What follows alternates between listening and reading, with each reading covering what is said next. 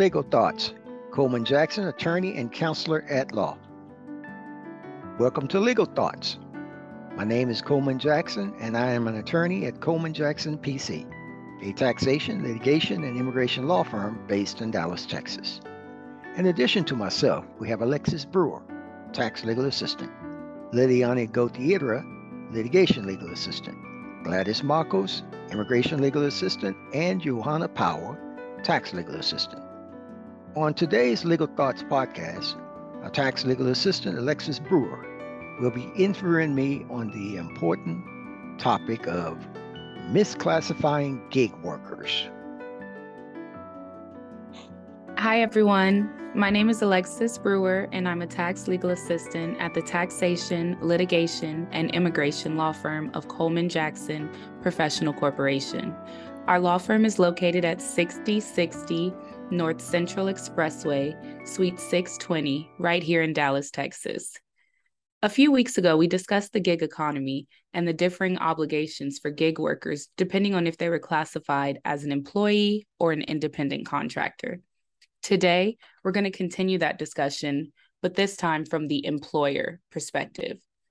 Good afternoon, attorney. Thank you for agreeing to sit with me as I interview you with respect to this hot tax topic of misclassifying gig workers.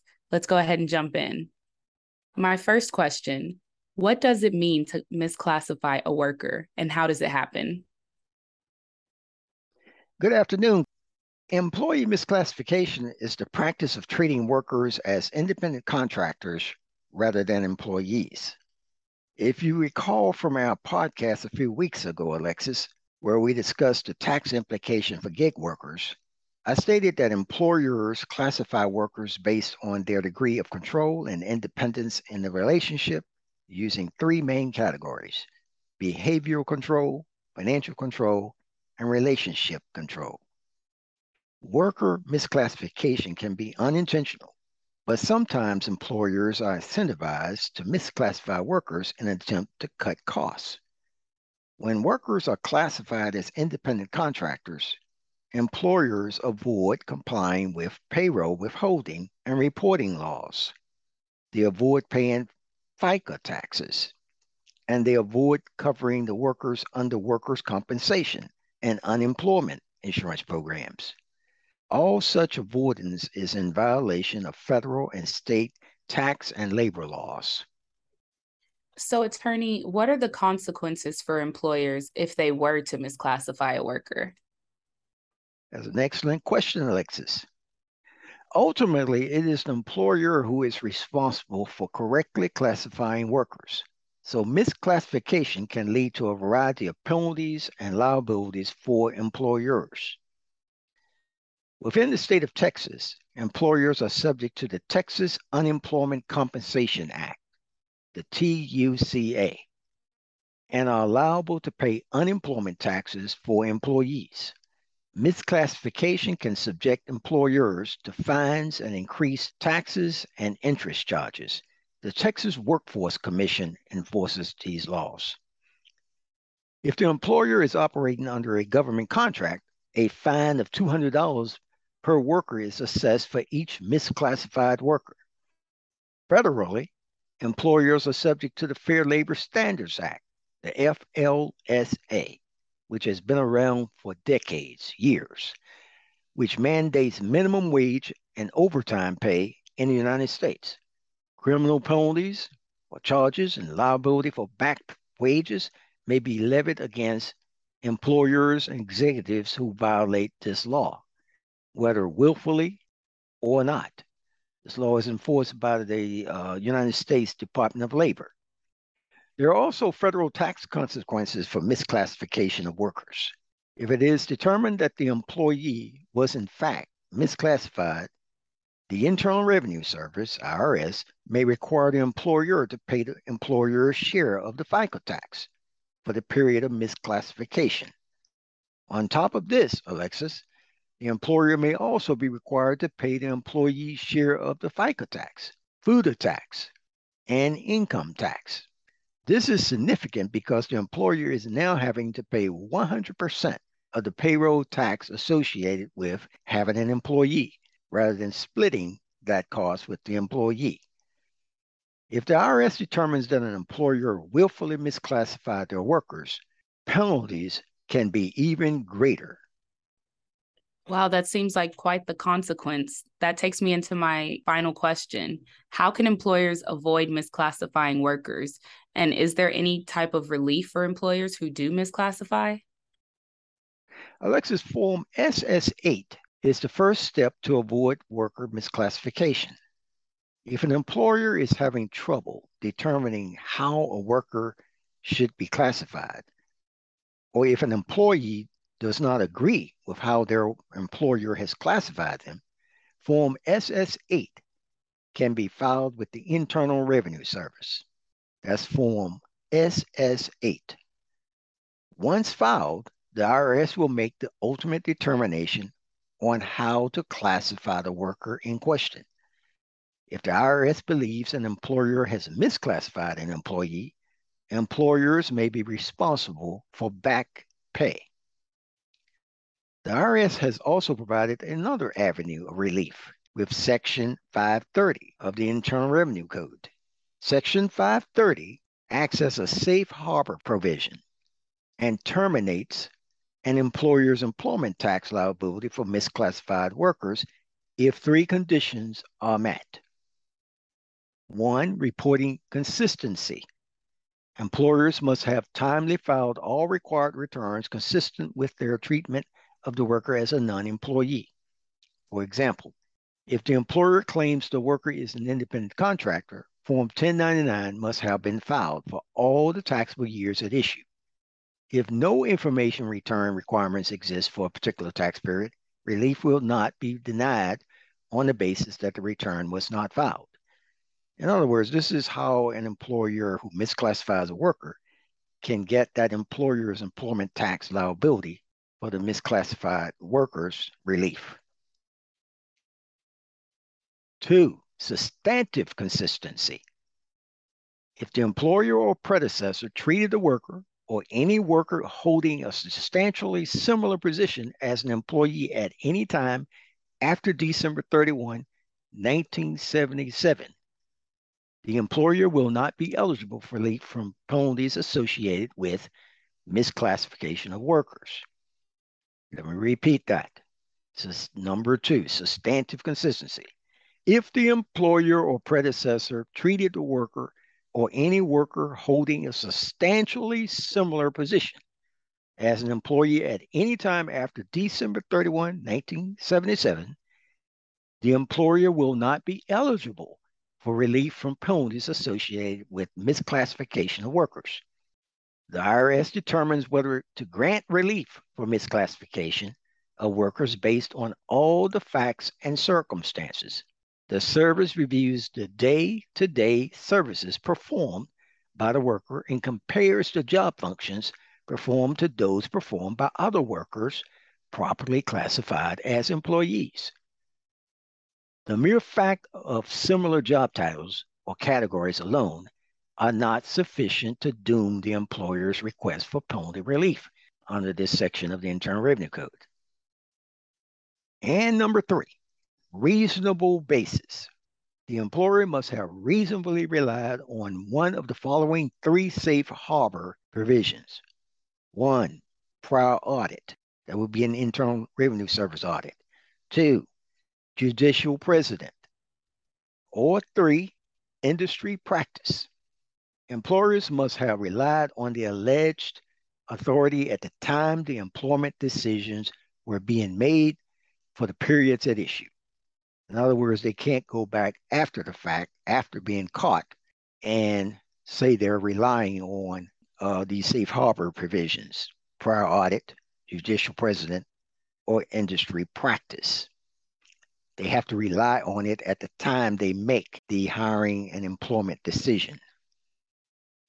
Despite Section 530 being available, few employers actually qualify for relief because they are unable to provide a reasonable basis for misclassifying the employee.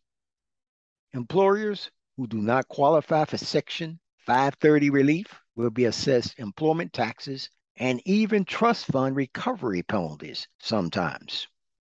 For employers who are under examination but do not qualify for Section 530 relief, may seek relief under the Classification Settlement Program. That's the CSP program, Classification Settlement Program of the Internal Revenue Service. The CSP allows employers to work with IRS examiners. These are employers who are under audit examination.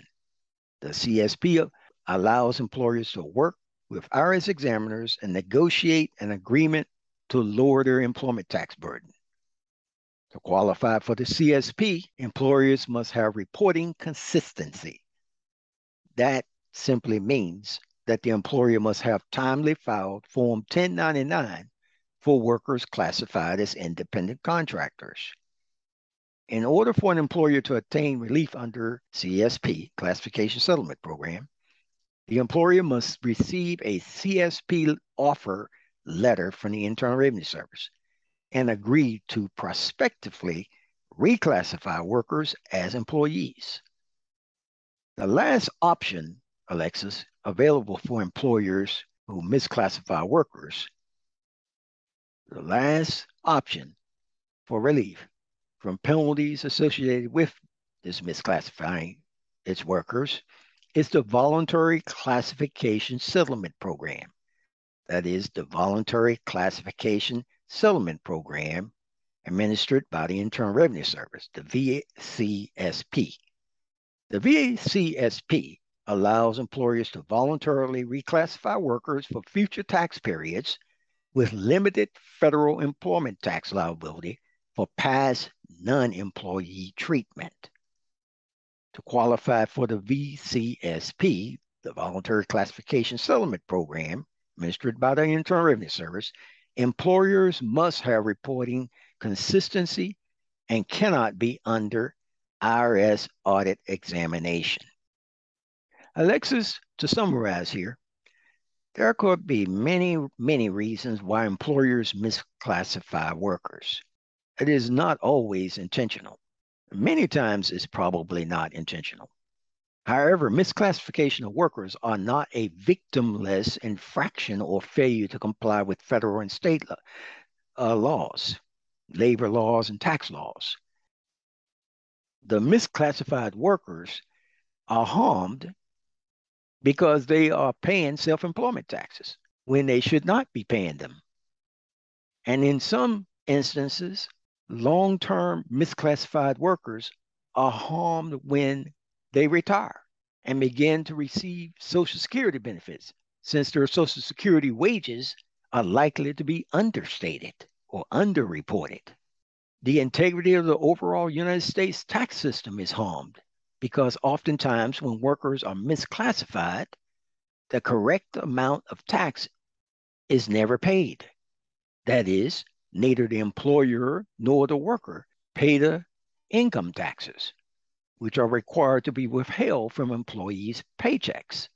Employers must, under law, withhold income taxes from the paycheck of their employees and submit it to the Internal Revenue Service on a schedule.